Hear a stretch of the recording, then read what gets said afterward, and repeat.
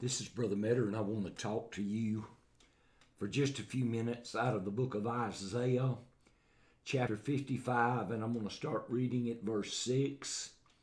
Seek ye the Lord while he may be found. Call ye upon him while he is near. Let the wicked forsake his way, and the unrighteous man his thoughts.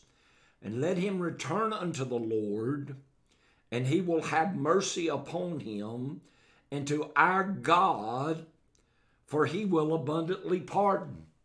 For my thoughts are not your thoughts, neither are your ways my ways, saith the Lord. For as the heavens are higher than the earth, so are my ways higher than your ways, and my thoughts than your thoughts.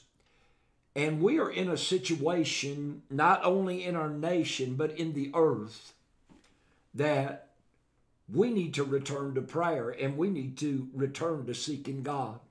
You know, the Lord spoke on over in Isaiah 60, and he said, arise and shine, for thy light is come.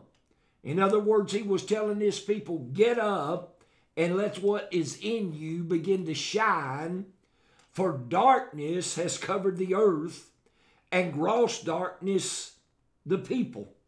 So if you look the word darkness up, it means ignorance of spiritual things.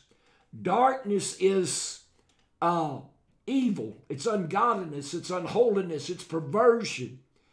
It is what fights against people growing in wisdom and knowledge and understanding in the Lord.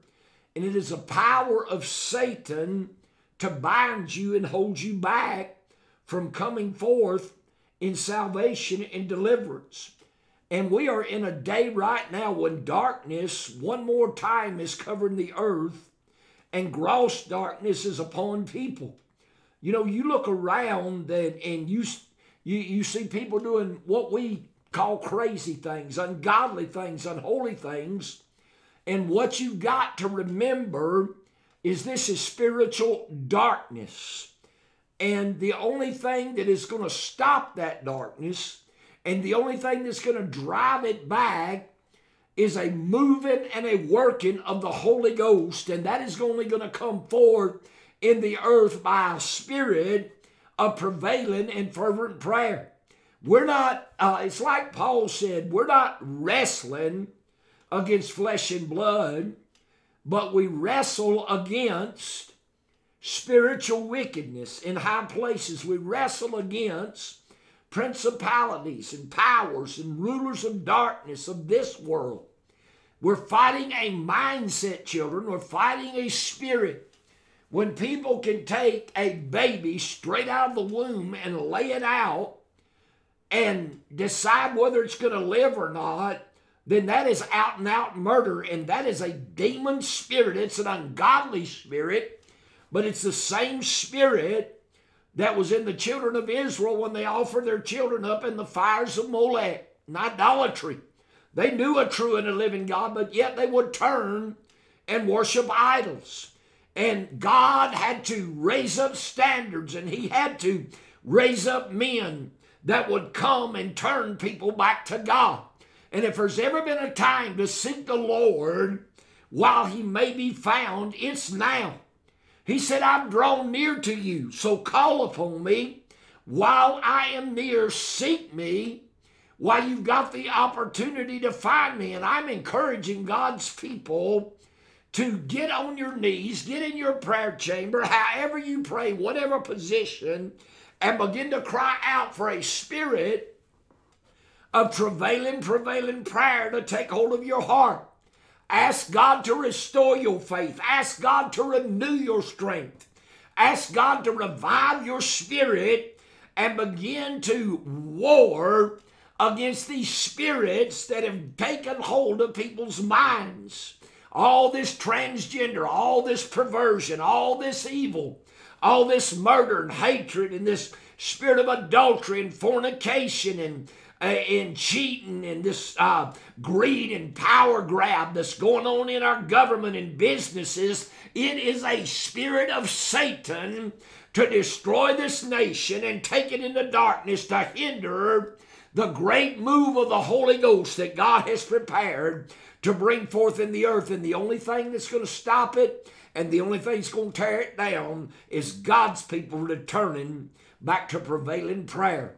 We need to war. We need to set our hearts to war and seek God and learn to do spiritual battle.